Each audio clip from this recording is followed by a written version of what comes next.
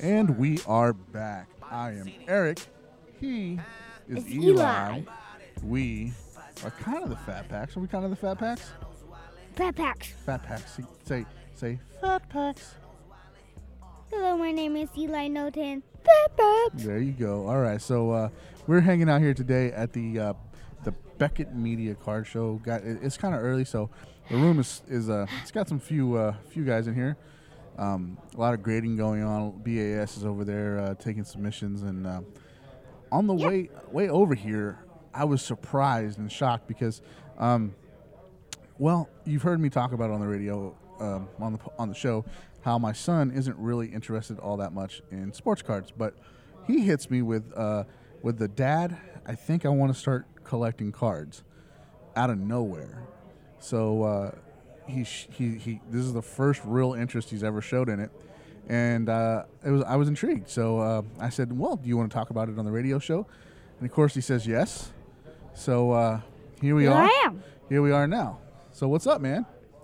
Sad, dude. Sadu, you just this is a big shout out to Paul, who's not here today. He's got he's taking care of the family, but it's just me and you. We're gonna have Ken Kinsley on a little later from Beans Ball Card Blog. Marlon Sparty Hot Cash is in the house. He's gonna come around, and I think he's got some stuff to give away for you guys. And then we'll just see what happens for the rest of the day. But right now, I'm kind of excited because you, young man, you took the plunge and you said, "Dad, I want to start collecting cards." So let me ask you something. What made you think that? What made you think you wanted to start collecting baseball cards? I don't really know. You don't really know.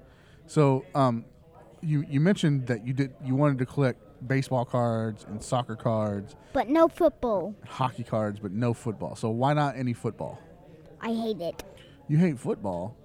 That's not very nice. Why don't you like? But you said you like the Seahawks and the Dallas Cowboys. Well, I like some football teams. Okay, but you don't want to mess with football cards, really, though. Mm-hmm. Okay, so what about baseball? What about baseball cards? Do you think that you might want to start collecting? I don't really know. You don't really know. Is it maybe a favorite team you like? Daddy used Like to, the Angels? You like the Rangers? Daddy used to work for the Mariners. You like the Mariners still? Mm-hmm. Yeah. I like both of those teams. You like both of them? Mm-hmm. Okay. Well, okay, so you like the Rangers and the Mariners. So Yes. you want to start your collection with the Rangers and the Mariners? Yes. Yes. Okay, so go So ahead. basically, I want to get a box in the garage and start putting the baseball cards in there. You want to start. So, but there's so much more to collecting, though. You gotta put them. Do you want to put them in team organization, or do you want to put them in numerical organization? Team. You want to put them by the teams, and you want. So, which team do you want to start with first, the Mariners or the Rangers?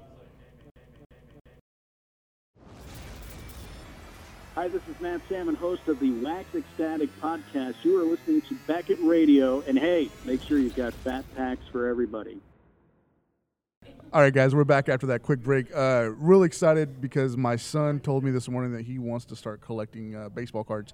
So this is his first interest in cards at all. But what we have in front of us here and next to me is Andy Broom, Broom with a View on Twitter. Is that right? That's Broom? what Card Grader is the other one. Card Grader, okay. Card Grader's more the card focus. Well, there you go. Okay. He's our vintage grading specialist in the office, and he has something really exciting that he wants to. I'm gonna let him tell you about it. What exactly is this? Well, it's kind of cool. It's actually not been announced yet. It's going to be announced next week. But since we're here and we're at the Beckett Open House, I thought I'd just mention what we've got. We've got a really cool find that's brand new to the hobby. It's a near set of 1914 Cracker Jack cards. That's amazing. And it's actually missing 12 commons. Okay. So all the key cards are there. And it's, like I said, it's brand new, fresh to the hobby. It's been in possession of the same family who collected them from the boxes. It's from the Chicago area, which anybody that collects Cracker Jack cards know that's the home of Cracker Jack. Sure. And so it's really, really cool. It's cool to see, these were pulled from the boxes by the owner. his owner's family rather. Right. And we have them here, and they're going to be up for auction starting next week in Goodwin and Company auction. That's absolutely amazing. You have three examples in front of us here. I'm seeing grades from 1.5 to 3.5. What's the highest grade that we have? I believe the highest grade, if I remember off the top of my head, is a 5. Okay, that's really nice. And I know a lot of people are saying, "Gee, it's a 5," so it's not that significant. But what's interesting is to know a little bit about the 1914 set versus the 1915 set. Okay. The 1915 set, I'll start with that. That was found in the 1 card per Cracker Jack box. All right. But it's also a complete factory set was available through a mail-in offer. Oh, sweet. But the 1914 set is the rarer of the 2 sets. This was a set that was only available 1 card per box, and they, for multiple reasons, the 1914 set is the rare set, and they're just near impossible to find in even mid-grade. Wow. They suffer a lot from the caramel stains. These cards were placed directly in the box with the Cracker Jack, with the popcorn and the caramel, so they weren't in an envelope. Okay. And a lot of people may not know this. If you collect them, you know this. But both sets are on paper thin stock. But the 14s are actually slightly thinner than the 1919s. Now, it's very small amount. You'd have to compare the two. But there is enough to notice. So they just did not survive. Okay. Makes a lot of sense, and they're just banging around with that popcorn and those nuts and caramel and everything. Absolutely, like that. So a mid-grade card is actually pretty significant then. It really is in the 14s. Now in the 1915s, there are some high grades. There's even, there's some 7s and 8s that are out there. So really high grade stuff. But these came from factory sets, that were never in the boxes. Sure.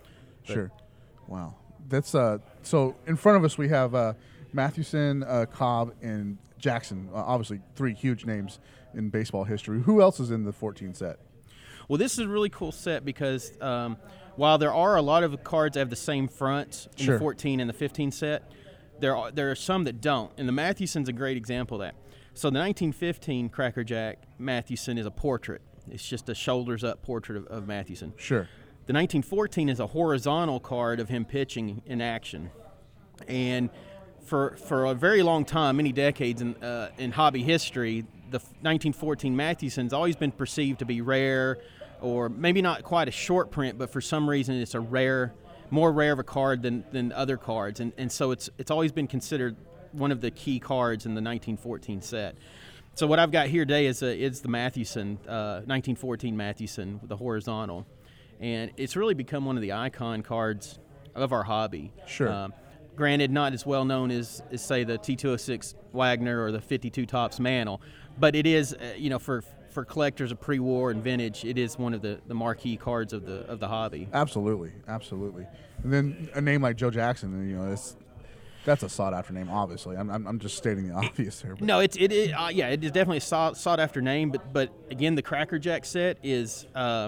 The Cracker Jack Joe Jackson is, again, another one of those iconic images. I mean, the sets are beautiful. You've got the solid red background. Right. And Jackson is in swing, and it's a beautiful card. Sure. And this one's is great eye appeal. What's really cool about this collection is the condition flaws that would give the card its grade. You're not talking about a lot of creases. You're not talking about things where, like the 3 cards I have in front of me, these are all no creases, beautiful eye appeal. And like you see here at the bottom of the Cobb, there's the caramel staining. But the eye appeal on these are just magnificent. That's so awesome. What are some other big names from the 14 set that are out there? Well, a lot of Hall of Famers that names you would recognize are in there. There's some really cool ones, everything from Charles Kaminsky, which is owner of the Black Sox, sure, the Chicago White Sox of that era. And Branch Rickey actually has a card as a player. And, of course, as most people know, he was the general manager of the Brooklyn Dodgers, who basically, signed Jackie Robinson and broke the color barrier. Sure. So, but there's Walter Johnson and these guys that we're talking about here. Honus Wagner has a card that is really cool. It's a portrait card. And there's a lot of not Hall of Famers, but also stars of the day. Sure. And what's interesting is Frank Chance as a Hall of Famer. He only has a card in the 1914 set. For whatever reason, he's not in the 1915 set. Wow, that's interesting. Yeah, there's a lot of really cool quirks and neat things about these sets. There's actually a book that came out 3 or 4 years ago about the Cracker Jack set, and it's really it kind of touches on every player in the set. And the 14 set it comprises of 144 cards, and some say on a master set, there's a card that there's a variation that's missing a card number, so they say it's maybe 145 is a master set, but the 1915 set is 176 cards. Okay. But so this is a smaller set, but it's very rare to put one of these together. Complete sets and even near complete sets, they just don't come up in the market that often. Right. It's been a number of years since the last one came up. If I remember correctly, it's either 08 or maybe 2010. Somewhere in that range, those years is when the last full set came to market. And like I said, this is not a set that anyone's ever seen. This has been in the same family until this month. Right. So the family said's out of Chicago. What made them come to Beckett Vintage or Beckett Grading with the vintage grading for this? Oh, what's cool is this is one of those what I call a hobby fairy tale stories. It's a collection that somebody passionately put together. I mean, they collected this. There's the near 14 set, and there's 20 or so 1915 cards, and they pulled these from the boxes and they put them together themselves. And then, for whatever reason, from that era till today, they've been passed down in other family belongings, but no one knew what they really were or had any idea of value until our present-day owner, who still didn't fully realize what he had, but he did know that they had value. And so the story goes, the gentleman, a friend of his, he showed the cards to and said, you've really got something here. You may want to look more into this. Sure. These could be very valuable if they are authentic. And so the owner reached out to us as the experts, and I talked to him, and we arranged to have the set brought in to us to take a look at. And sure enough, they're authentic and they're graded, and now we're ready to go and be in. They'll start this next week in Goodwin. Goodwin Auctions, big. So this will obviously be the centerpiece of that auction. It's a month long auction. Is that correct? I believe that is correct. Yeah. This will be the marquee of the auction. Yeah. And while the entire set will be sold in auction, they're actually going to be sold by individual card. Oh, that's interesting. Yeah. Okay. So what's cool is there's guys that are building this set. They have the opportunity to buy cards they need. There's because of the rarity of this set and how they never show up. I mean, there's opportunity for some people to go in and take everything. Sure. But it's going to be really interesting. There's some. This actually is the hottest set going right now as far as vintage cards, the 1914 set. So wow. The timing is it's uncanny. Right. I was trying to impress that on the owner. Telling him, I'm not making this up. I said, this is the hottest set right now in pre-war, and your timing could not have been any better. If you had known the industry. Right. So it's really cool that somebody that. While he appreciates the family history and appreciates the value and appreciates the importance that these mean to the hobby and to the people that'll buy them, it's more for this individual, is able to pass these on to somebody who does want them and appreciate them. Of course. Now, as a vintage guy yourself, do you think that the family is doing the right thing by selling these individually at auction, or do you think they would get more as a set? Well, as far as the auction side goes, that's where the experts of the auction house come into play. Sure. Because the awesome thing about auctions, when you make the decision to sell something, whether it's family heirloom or something of your collection, the more money that you make at auction, the more money the auction house makes. Right, so correct.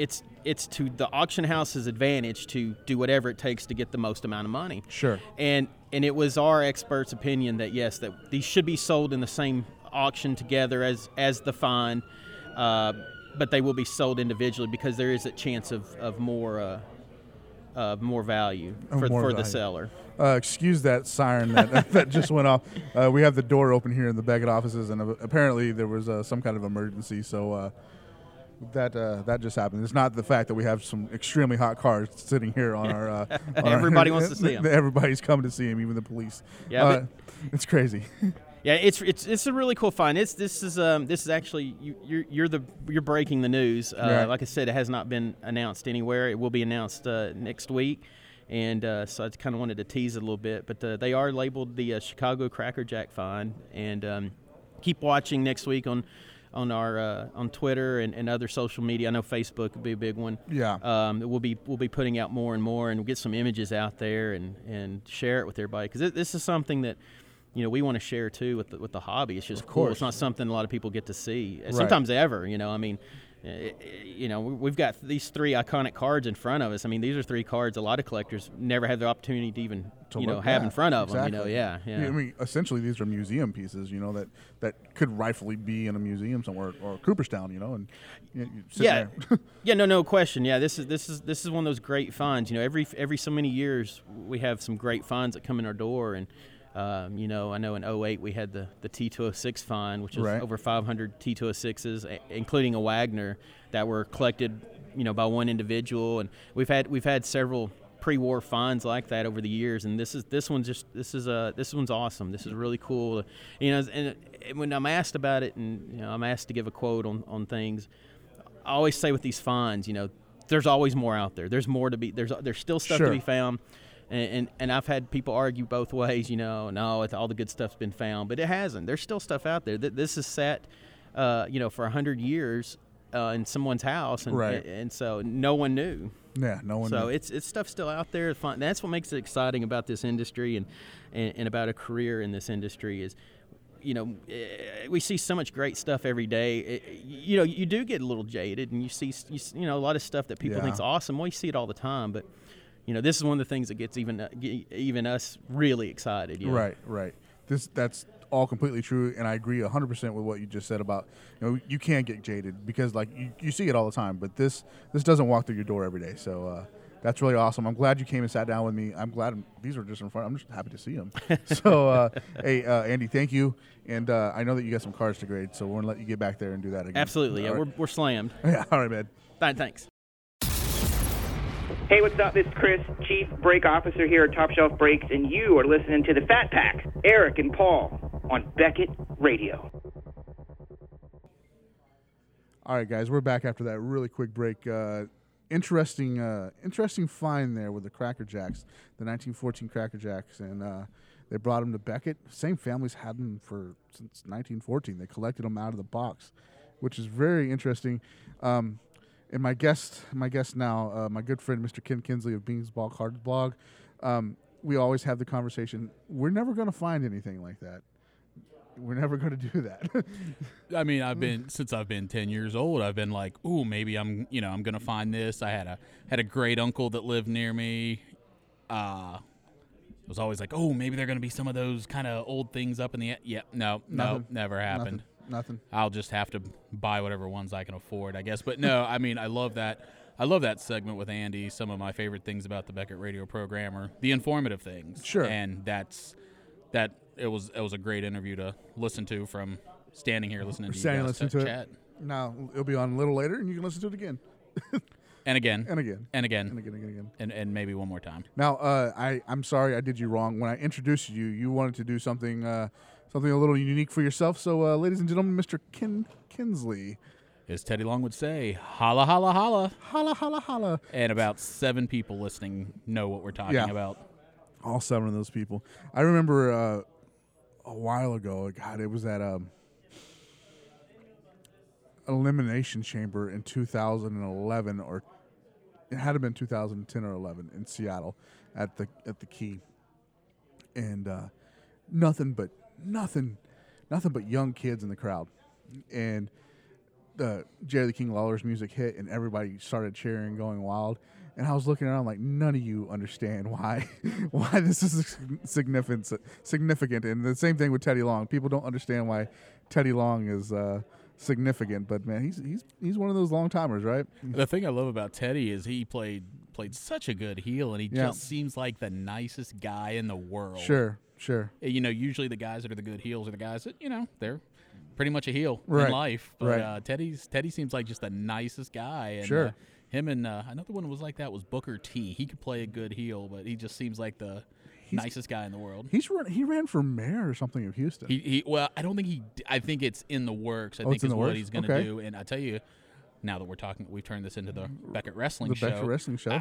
If you haven't, and I'm sure you have, but if you haven't looked into Booker T's backstory and where he came from, that is a great story of if you want to do something in the world, if you want to do something in America, you're not going to have the God-given athletic ability that man has. So you may not be a pro athlete or a pro wrestler, but that dude was in some trouble and spent some time in jail as a teenager and is a, model citizen and, a self-made millionaire.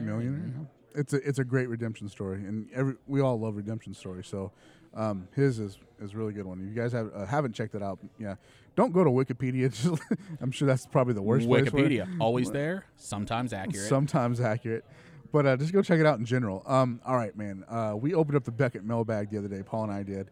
And we got some interesting questions, and we had some fun answering them. But I purposely left one out because I knew you were going to be here today. And it was your question. Mm-hmm. Yeah, well, as I was listening to the show while I was at work, I may have used some 4-letter words under my breath because you didn't answer my question.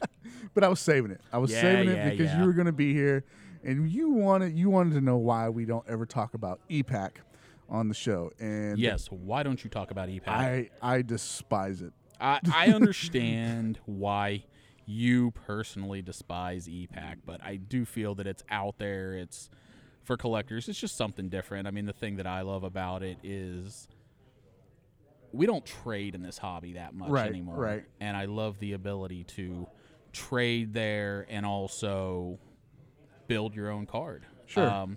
I know that, I know some of the difficulties it causes for you with pricing, but, you may be able to actually build a card that is a 1-of-1. Sure.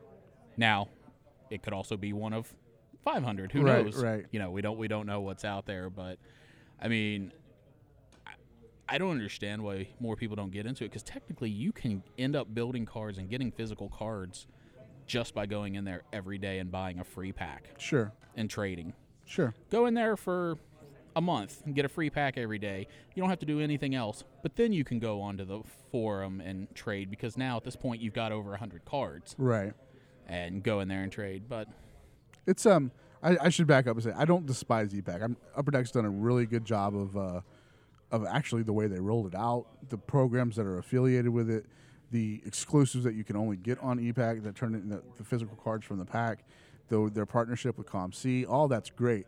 What I don't like about it is just keeping up with it, man. It sucks. On my part, it sucks. It is definitely, like I said, I can I can see both sides of it, and I can see the difficulty that comes along with it. But as a collector, it's definitely a unique opportunity. I've gotten more into vintage, and one thing I've read a lot about on the T206 is there's a lot of different ways you can collect. You can collect a team, you can collect a back, you can collect Southern Leaguers. There's so many different ways people collect, and you can do the same thing. With EPAC, you may collect a team, you may collect a player, you may want to gold up as many whatever third line left winger from the Oilers that you want to. You can try and corner that market because some of the stuff that people collected die hard early on, like with Compendium 1, which came out in November, you can't find those cards anymore. Right. People now are getting on there and they're like, oh, I'm trying to get the Scott Darling. Well, this guy here had a lot of the Scott Darlings. All right. I went for more gold and passed on it and traded them to another guy who is now golded. So if people are getting to the game late, you can't get those cards anymore. Right. That's an interesting take on it as well. I don't want to compare it to Topps Now or Panini Instant, but they go away. It's just hard to find. And where Topps Now and Panini Instant disappear after 24 hours, it might take Compendium a little bit longer, or as new sets come out. But eventually, they're going to be tougher and tougher to find. So I understand why you love it, Kinsley. I get it. But do I have the Jonathan Toews were very difficult to come by. I have a gold Jonathan Toews Compendium. You have to have 250 base to get that. They're just the mathematics of there can't be more than 4 or 5 of these Jonathan Toews out there right now. So I have a one of essentially, let's say, a 1 of 10. Is it an autograph? No. Is it a beautiful, or as people like to call them, a sick patch. No, but there are only 5 of them. I put it together myself. One thing I've heard some other, and even friends in the hobby say is, oh, well, I can just go buy them on COMC later on. Sure you can, but you know what? I get a little bit of a good feeling that, hey, I am the one that made this card. I didn't just go buy it. I took the time, I took the effort, and, again, I'm not a flipper. I'm not in this hobby to flip. I'm in it for fun. It's how it was when I started. I did it as a hobby, and it's still a hobby. And this is just a different thing that I find fun. Is there some frustration? Yeah, there's some jackwagons on there, just like there are on every message board on Twitter. Sure. But all in all, it's pretty fun, and I've actually made some friends that I've then connected with on Twitter or wherever else, and we help each other out, and there is a solid community of people that do try to help each other out to get what's out there. For example, you talk about Young Guns. Last year you could get 5 Young Guns and you could get a silver foil board. Sure. Well, this year Upper Deck has done a lot of things. I wasn't a fan necessarily of what they did last year, and I didn't actually get into this until about 6 months ago. But now there's not just one level that you can level up. There's 2 levels. The gold and silver, right? The gold. So for Steven Johns, who's a defenseman for the Stars here in Dallas, I now have 2 of the gold rainbows, and I almost have a 3rd already. Really? And a lot less people are opening Series 2 because there's no Austin Matthews in Series 2 on EPAC, so there's not a whole lot of this out there, and I don't know. I may have the only 2 so far. Now, let's talk about that, because EPAC, for all its greatness, has killed pricing on the secondary market. I guess as a collector, it could be seen as good or bad. Well, good for the collector because it's easier, it's more affordable. But as the seller, it's not as great. What do you think about their deal with COMC and just the availability of those cards at the prices they are? I mean, I think it hurts. People want to know why I'm dropping Patrick Liney's cards, the Young Guns. It's because you can pick them up for $74 on COMC now, right? I mean, you got to do what the market does. So it's a give and take, I guess. But what are your thoughts on it? Well, you introduced me as from Beans Ball Card blog, and while I still own and maintain that blog, and I use that Twitter, which is Beans B Card blog, I don't really write on that I don't really write on that blog anymore. Sure. I do a personal blog. I feel like a collector again, and on Twitter I share hundreds of other bloggers' posts. Sure. But a year ago, you used the exact wording I believe I did, and that it's, killing the value of Young Guns. Sure. I wrote a piece on that because I didn't like it. I bought some physical boxes, and, I'm hitting these Young Guns, and these Young Guns are going on COMC for 42 cents. Sure. That sucks. It sucks. But it was even before I got into EPAC, but you see things level out. Some of those guys got in there and sold them real cheap, but the prices have come back up over time because, as you said, time. Yeah, it'll level it out. It'll level it out. But here's the things. I'm not 100% sure it does, because these guys that I can still get for 42 cents right now that are Young Guns from last year, these guys aren't in the NHL. Right. These guys, the only reason their cards are on COMC for 42 cents is because you can put them on there and not have to pay that quarter to send them in. If there was no COMC, I got you. There may only be 3, I don't know, I think there's a guy, Joel Vermin. Mm-hmm. That name has always stuck out because of Vermin. But, he may have 150, apologies if you're listening, Joel Vermin. I doubt it. He may have 150 on COMC, and the lowest price is, again, 42 cents. I'm just throwing something out there. But if it wasn't for COMC, if it wasn't for the COMC EPAC deal, there might be 6 of them on there. Well, yeah, they'd be $6, but just because they're asking $6 because that's the lowest price doesn't mean they're selling at $6. Sure. Even if they're not selling, because they're not selling at 42 cents. Sure. So it also depends on your perspective. If you're a seller, Yeah, it can kind of stink. If you're a buyer, let's just say I have a significant amount of Stephen Johns Young Guns in my COM-C waiting to ship to me at some point because people have flipped them over there and put them at reasonable prices. And when I set up at a card show around here, I'll be able to literally put them on my table for, $3 or $4, and I make a little bit of a profit, and people aren't paying the $15 for a Young Gun that they were. So it just depends on your point of view, I suppose. Sure. That makes sense. I got it. It makes a lot of sense. It kills the market from my perspective because I have to lower them. You know, I have to do what's right by the market. But see, Eric, you're a pricing analyst. Sure. And no matter what you do, it's wrong. Yeah. That's what I hear. There's so many people, because I do feel like I have a pretty big social media preference, between Twitter and some message boards, and I'm on ePack, and I can't tell you how many times a day I want to reach through a keyboard and just strangle some idiot. Yeah, no matter what you do, you can't please buyers, sellers, everyone. Right. All you can do is do the best, be the most accurate you can be, and go from there. This isn't 1985 anymore. Sure. There are so many ways to sell cards and so many things to do that no matter what you do, somebody's going to go, oh, well, it should be higher, it should be lower because I saw this. Come on. The one-off is where we have problems a lot in our jobs because say, and you got to be smart about it too. Stephen Johns. Let's say Stephen Johns. Okay, so say they're selling $4 or $5 a piece, right? So in Beckett Talk, that's say $4. So that's a 4-10 split there, right? 4 on the low, 10 on the split, or 10 on the high. Then one of them sells for 22.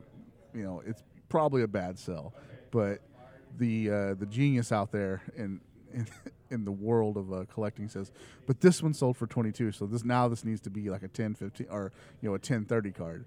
But who's quoting the 22, the buyer or the seller? Exactly.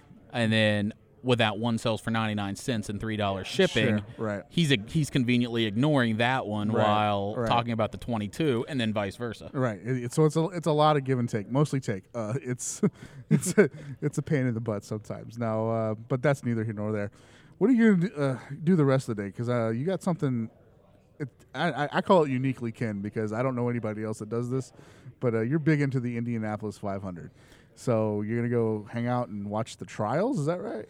Yeah. Well, maybe. We'll see. There's a lot of rain going through Indianapolis today. But Okay. I moved to Indianapolis, 2006. And, growing up, I wasn't that into racing, but I pretty much always watched the Indianapolis 500. It was one of the few things. My dad and I were different people, but the Indy 500 was something that we both enjoyed. So Okay. it always holds that special place in my heart. And when I moved to Indianapolis, I got a lot more into it. And over the last handful of years, almost 3 of which have been since I left Indy, I've grown in my knowledge of the history and respected the history. I've started collecting vintage cards that revolve around the Indianapolis 500. But yeah, today and tomorrow are the time trials or qualifications. So yeah, they're on actually right now. So at some point here, I'll be heading home and Checking them out. Actually, I brought it up because I wanted to get into your unique Indianapolis 500. Are they tobacco cards? Is that fair to say, or are they just cigarette cards? Or no, the one set that I'm most actively working on at this point is a T36 set. So yeah, it's a tobacco card, just like the T206 card. Sure. Not same look, not same size, but similar. If your pre-war cards, that T cards are from tobacco. Yep. And things like that. But yeah, these were it's 1911 auto drivers. Okay. And they were actually, I've written again on Beansball Card blog that one of the if you're a pre-war tobacco card collector of T206, yeah, they can get pricey. There's no Sure. doubt. You're going to pay more for a top card Sure. than I'm going to pay for a top card from my set. But I'm envious of you because there's so much information on the T206 cards. Sure. There's so much research that's been done because how many tens of thousands of collectors have taken to this set? There is not much on these T36 cards. I know of one super collector in Missouri that I actually still need to get in contact with. He has completed a full master set, which is 100 cards, but he is like the preeminent vintage racing collector. But there's not a lot of information. But one thing I did find was from an auction from a handful of years ago, but there's a letter that was found that these cards were actually only produced for 3 days, and they stopped production on them. They had to pull production.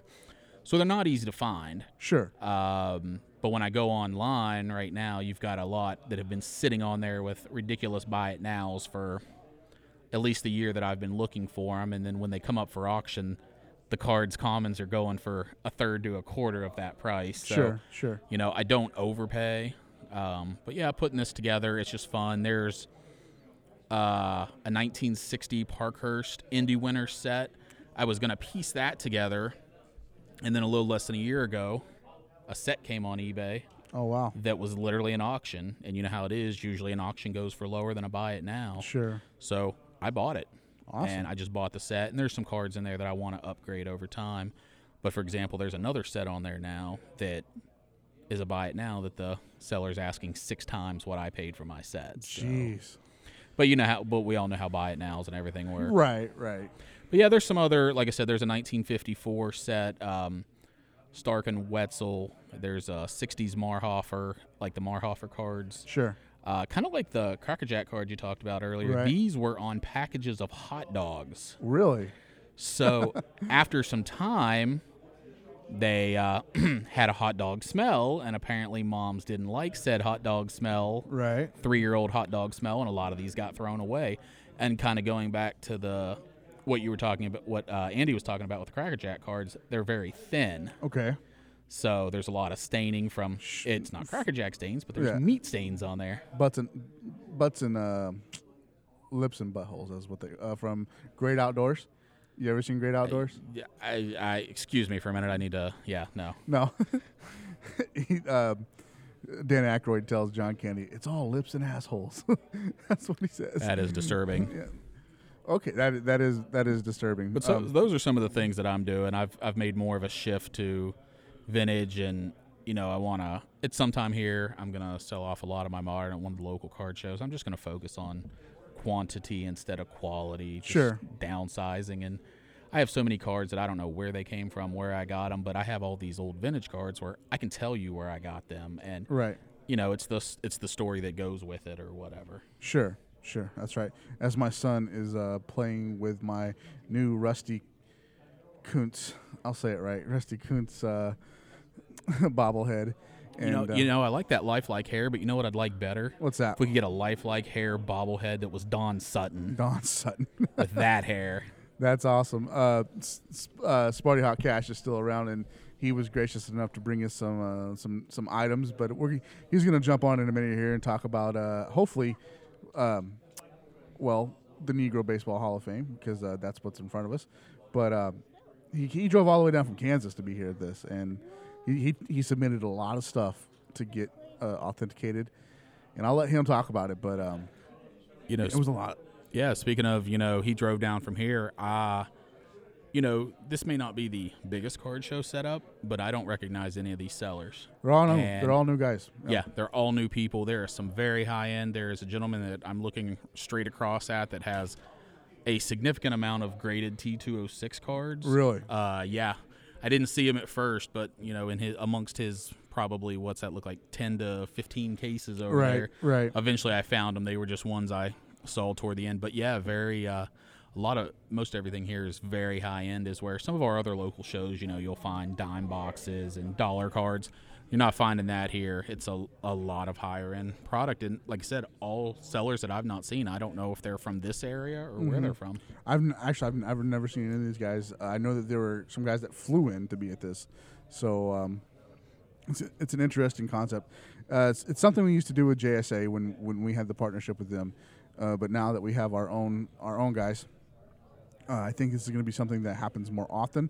I think that in the future there will probably be better planning on the date, because we're in direct competition today with 4 other shows. Yes, you heard that correctly. All of you folks that do not get any card shows in your area ever, we have 3.5, 4 Yeah, card shows there's- in this area this weekend. Yeah, this so, I've heard that Beckett Grading is hiring. So Yeah. maybe you should just move down here and Yeah, there you go. come buy cards at all of our card shows and work for Beckett Grading. Work for Beckett Grading. It should be fun. As JJ I do not walks work by. for Beckett. This Yeah. was an unsolicited advertisement. I mean, I'm just gonna sound like I'm tooting my own horn because I do work here, but it's I think it means something when Beckett, is at least trying to do something like this to promote collecting and getting back into the community.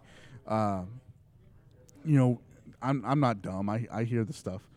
I hear the complaints about Beckett, all with the pricing, or the grading, and there are shortcomings. I'm not going to even try to sugarcoat that, but it means something when an industry leader like the name Beckett can get behind a card show and bring in new blood to the area and say, come buy our stuff, and go come buy their stuff, and while you're here, get something graded or get something authenticated. I've been here for 2.5, getting close to 3 years now, and I love that there are 2 different monthly card shows. Sure. We have a shop that is over by where I live that literally has a card show every weekend. It's a lot of the same guys, but you get Roger Neufeld, who's a preeminent vintage dealer, and he's Sure. there this weekend. And he comes in about once every couple of months, so I pretty much always run over when he's there. But for me, it's great to have all these card shows, but it is kind of the same sellers over and over, and it's Right. the same product over and over. And seeing as I don't collect the latest and greatest, it truly is the same stuff. But to see, these dealers here that we've not seen before, there's new product here now, Sure. Different stuff. At some point here, I'm going to, start spreading my wings and visiting Houston for TriStar just Sure. because it's different. But this is a whole different setup of sellers. That's coming up in July, and I'm sorry, that's next month in June. TriStar show in Houston is in June. I would totally go to that if it wasn't Father's Day weekend. Like, I would be all over that. That seems like some poor scheduling. Yeah.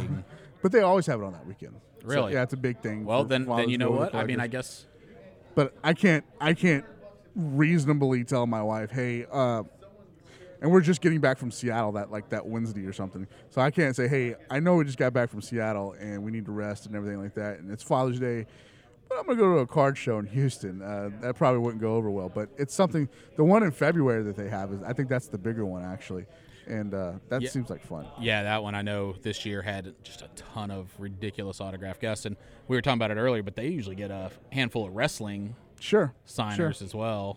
Sure. I just want to meet those guys. I don't even necessarily have to have the autographs, but Now, speaking of wrestling, I'm glad you brought that up. I'm going to mention it here. I'm going to plug it shamelessly. We need some more videos for our Ric Flair giveaway. oh boy, that was man. I sounded like a 12-year-old boy whose Yeah, voice was changing. exactly. We have that Ric Flair giveaway going on. It is an autographed Ric Flair from 2017 Topps WWE and a one-of-one unique sketch card Mr. Jason Crosby did for Ric Flair autograph, which Flair he had to cancel the signing. So it's that didn't happen, but you're going to get both of them. Yeah, let me throw something in there too. I have learned. I did a giveaway. You even mentioned on Twitter, hey guys, you got to do more than just like and retweet. Right. And that's what most people do. If you really want something, these contests where you actually have to, oh my heavens, you have to click on a link Right. or do something, you need to go do those if you really want the card, because your odds are tremendous. Because so many people just want to retweet. Like I'm retweeting from Beans B Card blog. I'm not going to do the video. I'm retweeting for other people. But there are so many people that aren't reading the instructions and Sure. think that, oh, I'm just going to retweet and I'm entered. Right. No, when you get these ones where you have to do a small thing, Right. your odds are through the roof. Yeah. You should really go do these. Right now we have two correct entries. One of the guys is standing in this room, and the other guy at least used the right hashtag. So, It's amazing how little you can ask to do. I like I said, I did a giveaway, and I asked. I can't even remember what I did because it was almost a year ago. It was a little more than just a follow and a retweet. I asked you to do something else, and I literally had like 6 entries, and I ran it for like 2 weeks. wow. And just because, like I said, if you see something you like, just read the details. And if it's just a tiny little bit of extra, you got to put in a few minutes, Right. do it, and your odds are going through the roof. Honestly, with this specific giveaway, I asked for your best Flair impersonation. We all know that Flair is the king of the woo. Give me a woo. I mean, it doesn't take that long, right? And don't forget to mention Space Mountain. And Space Mountain, yeah, Space Mountain. Oldest ride of the park, longest line. All right, Ken, I'm going to let you get out of here because you mentioned those T206s, and I want to go look at them too. So thanks for jumping on with me, man. In the absence of the other Fat Pack, you were definitely an honorary Fat Pack. Thank you for having me again. Anytime you need somebody at the last moment, I'm the guy. Nobody wants to hear me, but I can fill time. I appreciate it, brother. You guys hang tight. We'll be right back. Hi, this is Sean Bender with Steel City Collectibles, and you are listening to Beckett Radio.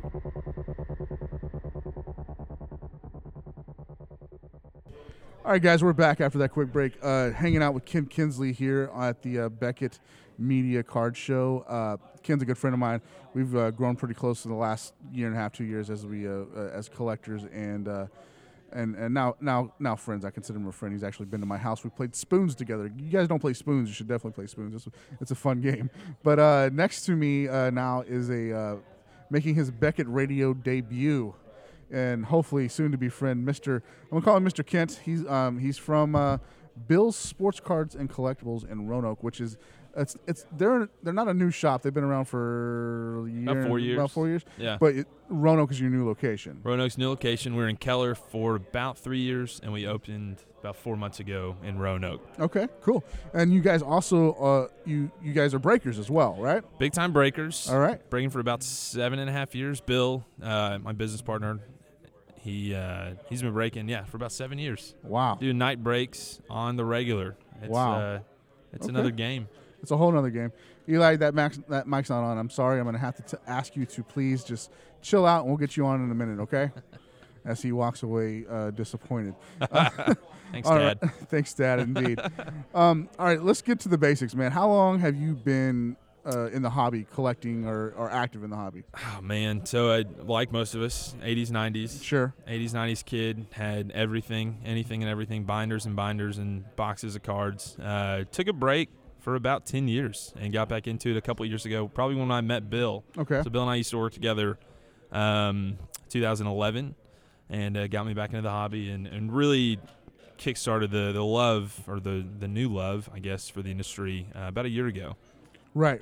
I have to ask a question because you said I took a break, and I have a running bet with my regular host. Oh, boy.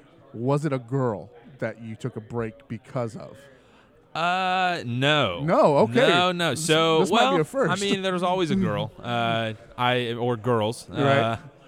Probably sports. No, man. It was sports. It was just growing up, man. Sure. I kind of got involved. I was a chef for a really long time and started doing that thing. But no, there's probably a few girls. Okay, all right. You know, that's fair. That seems to be the running theme. I don't want to break the theme, man. Yeah. Every I have a dark period. I have a dark period. Was it a girl? Yeah, it was a girl. It was always a girl. Collecting wasn't cool. They made fun of me. Yeah. I couldn't get a kiss or something. And now it was a girl. All right, so you've been around for a while. You got back into it around 2011. Yep. What were your thoughts coming back into it? Because the hobby obviously changed a lot. Well, it was funny growing up. Without it, I'd never paid any attention to it. So sure. I thought, when Bill and I met, I just thought, oh, you're doing the same thing that I did 10 years ago. And showed me the first card, 130 point, something. And I was like, wow, this is crazy, with a jersey patch or with a relic on card auto. I'm like, this is nothing like what we had back in the day. So that, just seeing the product firsthand kickstarted it, and then seeing the business side. Right. Seeing the potential and just kind of the new breath of life, into the hobby. And anybody can collect now. We've talking about breaking. We've got customers all over the world, but from all different walks of life. Pastors and first responders and things like that. Right. It's A to Z. So that I'd say the cards themselves and just the business side of it was really what kicked me back into it. Do you remember the first case of whatever you broke? Do you remember what that was? The first case I ever broke, so I was with Bill. It was like 2013 Crown. And, really? So not a good year, not a great draft class, but it was the first break I ever participated in. I had the Bengals, and I got like 3 cards. But if anybody remembers their first break, it just enhances that. You get that tingle. Mm-hmm. You get that, it's that slot pull. Right. And so, yeah, I mean, the rest is history. Now I don't know if I'd ever buy the Bengals again, but. God, who was the 2013 Bengals? I can't. Oh, jeez, man. That's a tough one. Was it Bernard? Was Bernard or Hill? Yeah. I don't know. No, it wasn't Hill. Because Hill was 2 years ago. Yeah, he was 15. Jeez. I just remember everyone's freaking out over Lacey and Geno Smith, and the rest is history for that guy. Jeez. Geno Smith went the way of Pat White, right? No kidding, man. Just couldn't do it. As there's a West Virginia alumni sitting over here next to us. So, don't want to say it loud enough because he might come fight me. But might come grab the next mic. You guys are breaking big time now. I saw last night on Facebook group 101 Sports Cards. You guys pulled just a disgusting Alex Bregman. Filthy.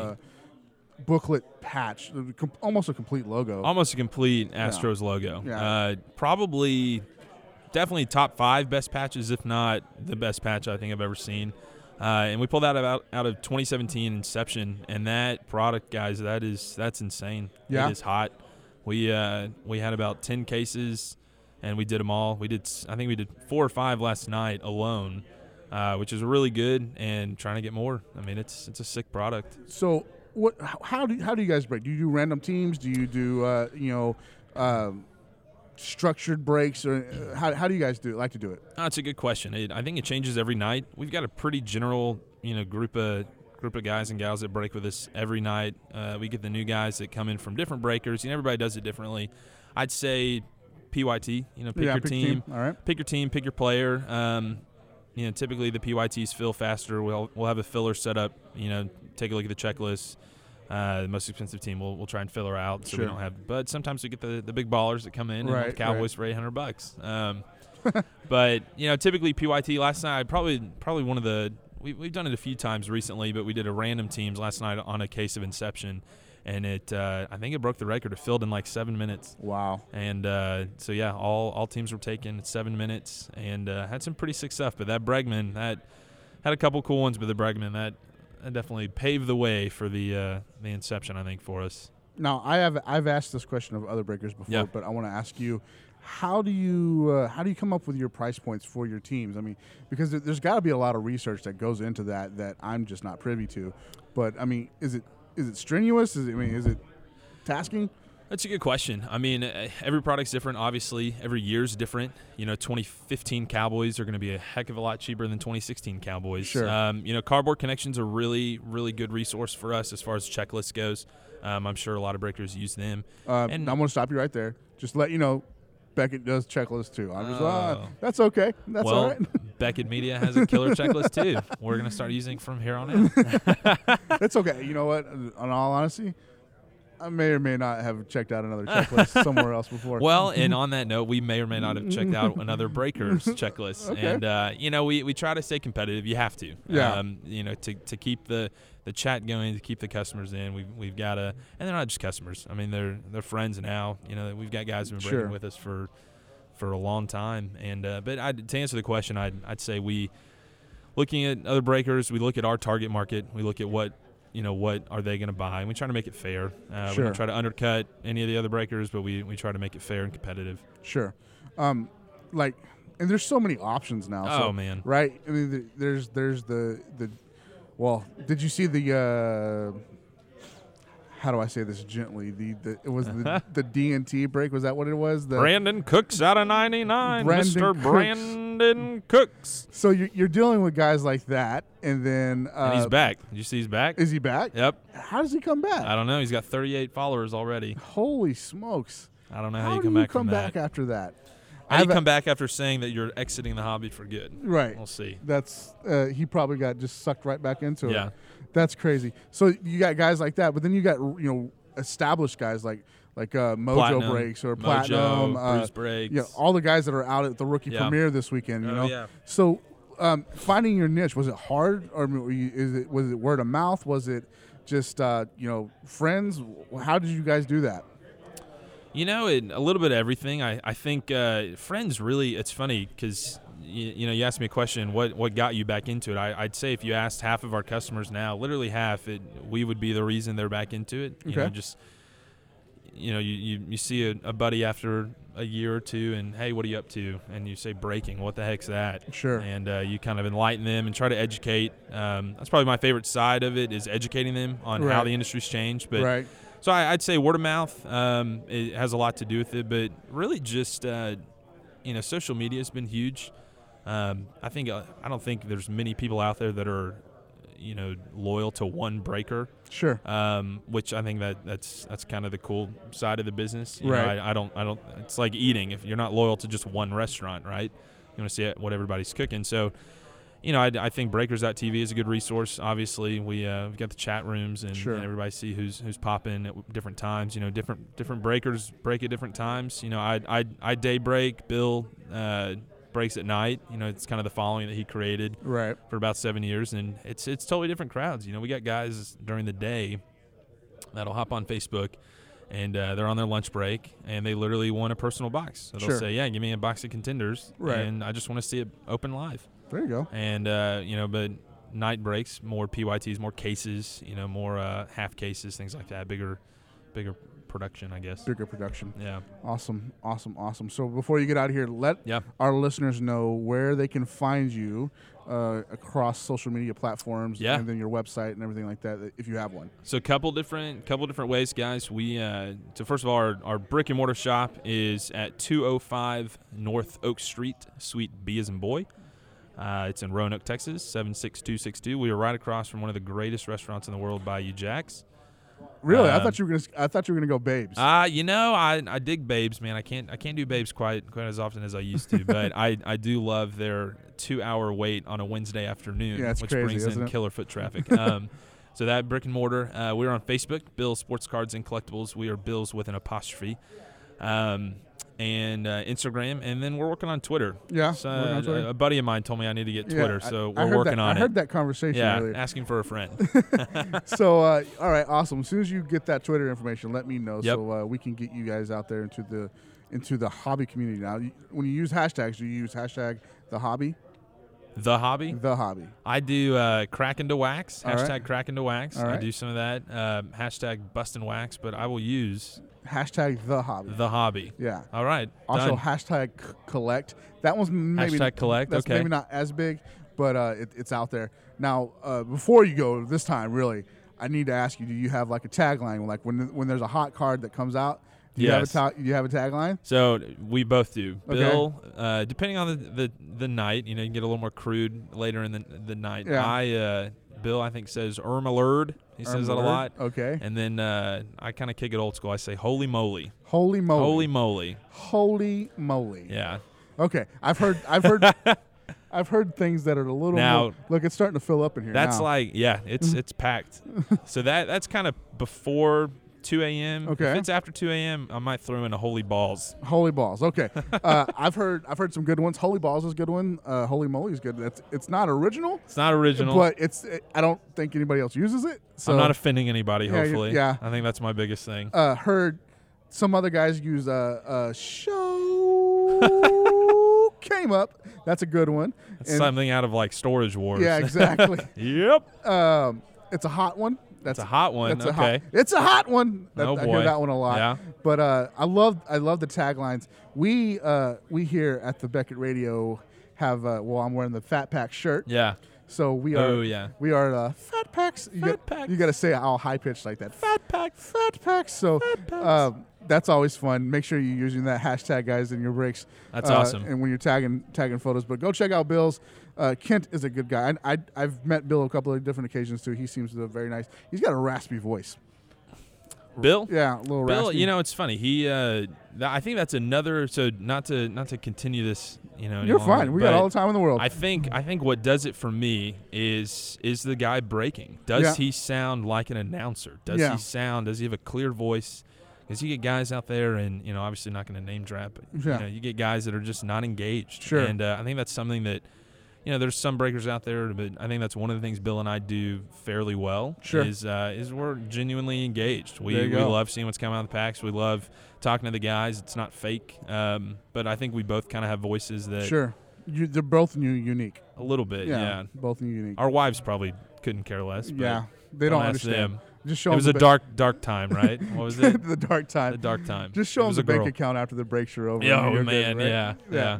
All right, I'm going to let you get out of here. You guys, thanks, brother. You turned some stuff in for BAS, so good luck with that. Thanks, bud. I hope it all comes back well. You had a lot of it. A lot of stuff. We had a good trading day last weekend. We're going to start doing that once a month at Bill's. I just had adults and kids alike bringing in their stuff, lots of Pokemon, but tons of memorabilia. So we loaded up the car and brought it out, got some good stuff. Awesome. Johnny Unitas.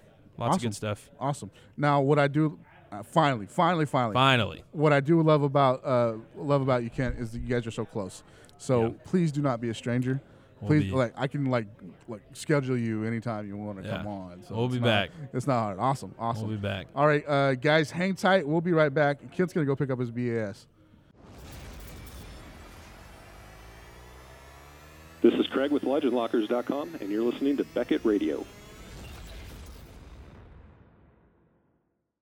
All right, rolling right along here at the Beckett Media Card Show open house / I don't know what to call this really. It's been a lot of fun, but joining us now is a Beckett Radio alum, a Sparty Hawk, if you will, a Sparty Hawk Cash, if you will, Mr. Marlon Carlson. Drove all the way down from Kansas City to be a part of this, and we thank you for that. How are you doing, sir? I'm doing well. You doing well? Now, you drove down here. What were you expecting? Is it close to what you were expecting? I don't know what you were expecting. No, it definitely exceeded my expectations. Okay. I was looking forward to. I had some cards to submit for grading. And I had about 20 plus pieces of memorabilia that I wanted to get authenticated. And so I was hoping for no huge lines. And so we got here early and kind of beat the crowd. And so it's definitely was nice. Got everything, graded and submitted some cards for the 10-day submission. So mission accomplished. Got to meet you in person and had some Risky's barbecue last night. Yeah. And it was delicious. You can't go wrong. Like, I'm not a huge ribs fan, but for $12.99 all you can eat ribs, I think that's pretty good value. So. No, that was absolutely it. Definitely. Kansas City is known for their barbecue. Sure. But definitely, you got the one up on the ribs there. Those were fantastic. Yeah, they were pretty good. I did that. I'm so happy you drove down, man. Because I've been wanting to ask you this question. Oh boy. No. No curveball. I'll try not to kill you a curveball. Right. But I know that you're a big proponent of the Negro Baseball Hall of Fame. Correct. I heard and I read a little bit about another Negro Baseball League that took place in Saskatchewan and then a little bit in North Dakota. Do you know of that league? I wish I had a little better knowledge on that. I just recently I kind of saw the same thing on the Negro leagues that were kind of lost up there in the early to mid 1900s up in Canada. Yeah. But yeah, it was apparently pretty prevalent too from what I've seen or what I've read a little bit about. What I read was and not to bash the Negro leagues here, but they paid their players better. They had a better work schedule. They where the Negroes league here, just to survive because of the environment they were in, they had to play 8 games a week sometimes. Up there in Saskatchewan and then parts of North Dakota, where they would play 4 games a week and had a better pay scale, and then big names came out of there too. So definitely. That was interesting. I wanted to ask you about it because you are such a big proponent of the Negro League Baseball Hall of Fame. Is that located there in Kansas City? It is. It's located in what's called the 18th and Vine, the Jazz District there in Kansas City, Missouri, on the Missouri side. And it's a nice little area. There's a place called the Gem Theater. It's kind of where originated the jazz and blues there in Kansas City back in the maybe 30s, 40s, and 50s. I am not the best historian of it, but I try to get out to the Negro Leagues Baseball Museum at least 2 or 3 times a year. And Bob Kendrick, the president there, does an amazing job. I was kind of blessed and lucky enough to meet Buck O'Neil on 2 occasions before he passed away. Okay. And, he was a great storyteller. And Bob Kendrick, the president now of the Negro Leagues Baseball Museum, he's kind of taken that. I mean, he's got maybe a little Buck karma going on with him, but sure. he tells great stories. I have yet to get a tour. I want to get a tour from Mr. Kendrick of the Negro Leagues Baseball Museum, because he does an amazing job of just retelling the history and the story and everything behind there. Sure. I saw also the Orioles' Adam Jones made a big donation to the Negro League Baseball Hall of Fame just the other day. I think keeping baseball history alive is amazing, but specifically keeping that league's history alive is very important. And when you have players like Adam Jones, who, one of the biggest names in professional baseball right now, he's such a good, I'd call him a great player, actually. I hated when the Mariners traded him away. But when you have someone like that who recognizes that and wants to especially coming off the week that it happened, because he was just in Boston. Correct. And that, all that crap happened up in Boston. Right. So when he goes down and makes a donation like that to the Hall of Fame, you gotta love when you see stuff like that, right? I mean, yeah, no, it was the Orioles were in town playing the Royals, and they had a night game on that last Saturday, actually, and so he went in there, made the donation. I think it was $20,000. $20,000, yeah. And Mr. Kendrick, they had a little kind of a ceremony there, and then he got a full tour of the museum. But yeah, I mean, and it's nice when you see players do that. Players that definitely of the affluent stature of him that are going in there and recognizing it. And it's funny, there's a lot of players, and you'll see it. I'm trying to think, either on the Negro Leagues Baseball Museum Facebook page, they will post. A lot of players go in there, like behind the scenes when they're in town, and they'll go get a tour from him, during the day on a night game. Right. So you may get lucky if there's a team in town and you're there, and the next thing you know, you see a bunch of watching Nationals walking in, or the Yankees or whatever. So awesome. That's very awesome. Now let's get back into who you are, Marlon. I know we all know you're Sparty Hawk Cash. We know that, but as a man, not an entity, but as a man, how long have you been collecting? Well, I would have to say, and I was lucky enough. My father, who is 77 years old, and I don't know, he's walking around using the bathroom and everything else.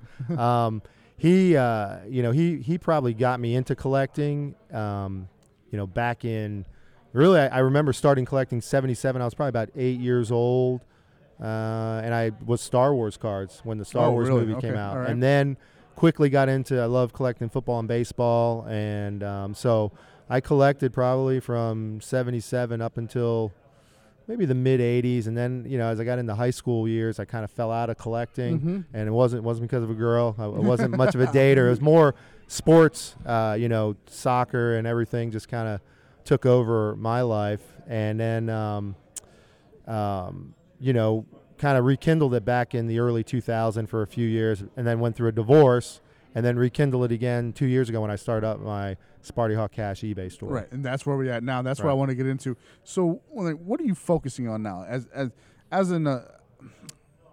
You're older than me. I don't want to insult you, but 47, but I'm a spry 47. As an older gentleman, as someone older than myself, what do you like collecting now?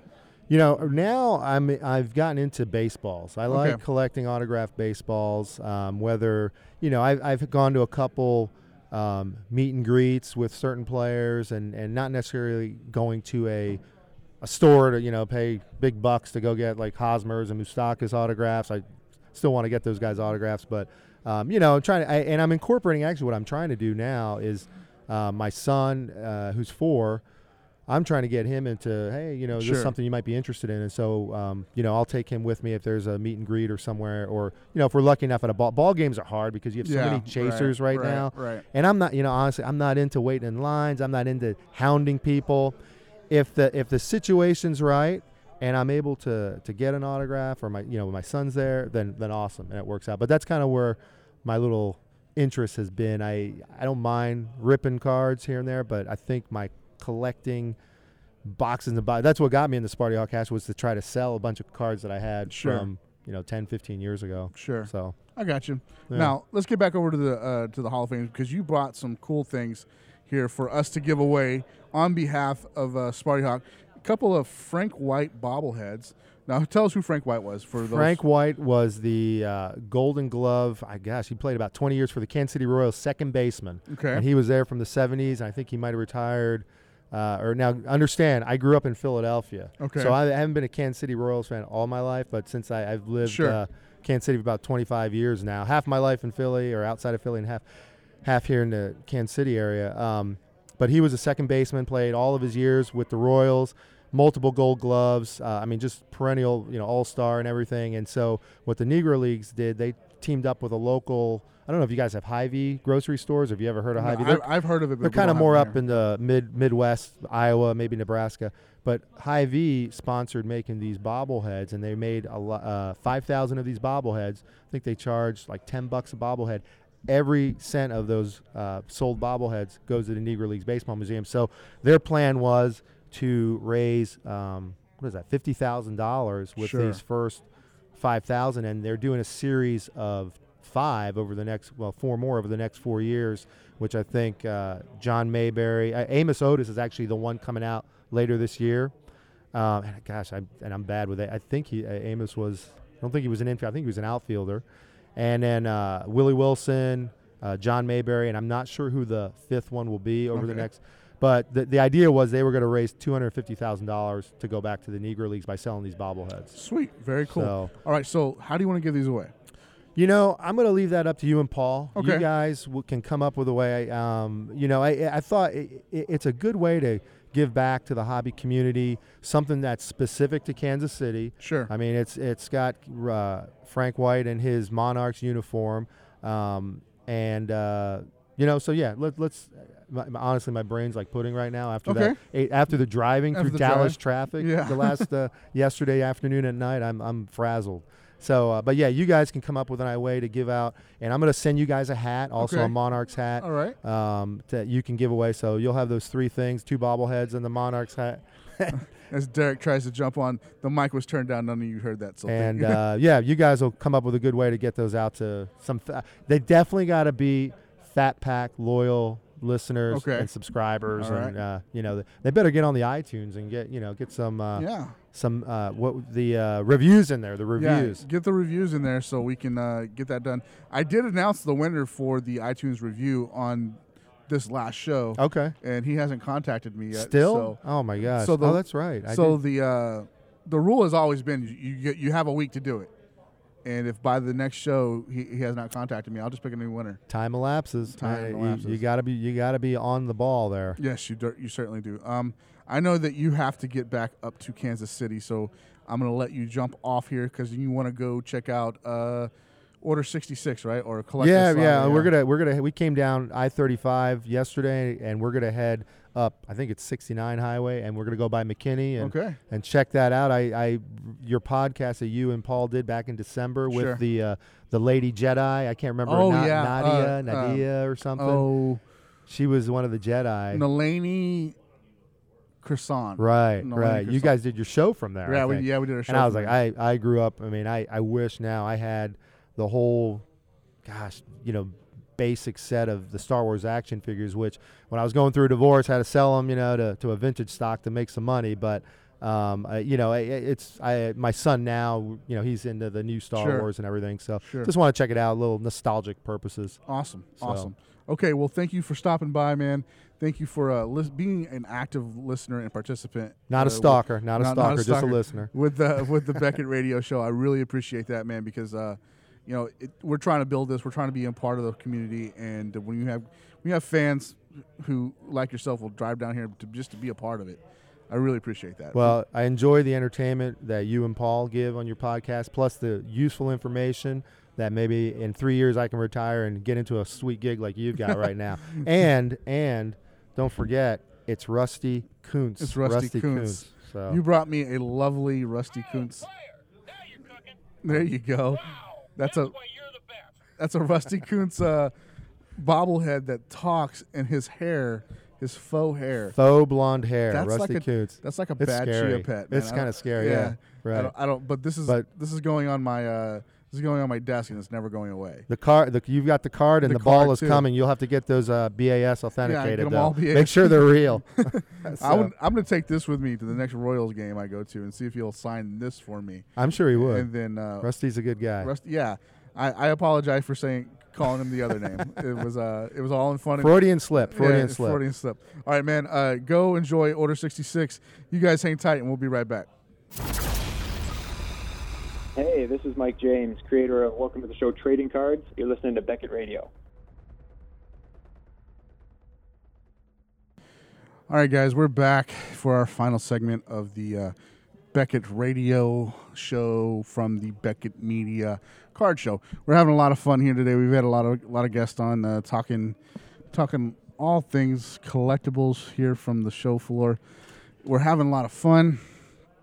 And I'm joined back now by my son, Mr. Eli, to close out this wonderful podcast. What's up, Eli? What's up? You're supposed to say Sadu. Sadu. All right. So how do you feel about it? How do you feel about the show? No, I don't really know. The sad part was that my bobblehead broke by his feet. Okay, but we can fix that. We can get some glue and fix the bobblehead. Mm-hmm. That's no problem. But did you have fun out here today? Yes. Yeah, you had fun? You got to see some people you know, huh? Mm-hmm. Yeah, who'd you see? The people that we had dinner last night with. Okay, so you saw Marlon. Cowboy Hat. Ken. Who else did you see? Did you see Derek? Did you see Mr. Derek and Mr. Dumas? Hold on, you got to look at the microphone. You got to talk to the microphone. But I said that guy over there. Oh, that guy over there? Mm-hmm. Those are important people, especially those guys over there. All right, man, here's the thing. I'm hungry. Are you hungry? I don't know. You don't know if you're hungry? Typical 7-year-old answer. I'm hungry. Mama's hungry. The baby is definitely hungry, and he's tired. So we're going to get out of here and go have some lunch. Does that sound like a good idea? Mm-hmm. Yeah? So, guys, thanks for playing along. Oh, he's going to play the Rusty Kuntz for you. All right, that a boy. That's what I'm talking about. That's the new bobblehead. Oh, player. Now you're cooking. Wow, that's why you're the best. All right, that's the new Rusty Kuntz bobblehead that Eli wanted to play for you guys. Yep. So there's that. Be looking forward for those Frank White bobblehead giveaways. Got a couple of those, and Paul and I will come up with something Fat Pack centric and cue the Kansas City area in on them as well. But until then, just keep listening. Cue the Drake.